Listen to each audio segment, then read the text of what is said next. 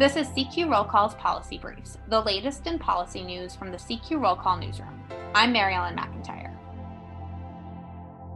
Democrats today have been focusing on the increasing needs of healthcare providers and frontline workers as the pandemic is worsening across the country and the number of deaths and hospitalizations are also growing.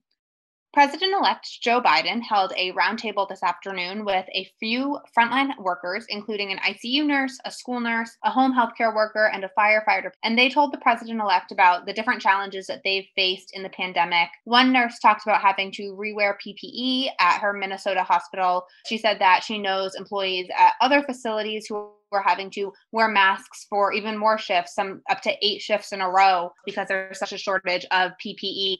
Biden seemed shocked to hear her say that throughout the pandemic, she hasn't been tested for COVID despite working with COVID patients. Nurses who have tested positive for COVID but are asymptomatic, or in some cases, apparently even showing symptoms, have to go to work because there's just not enough people to treat the deluge of patients at a lot of these hospitals.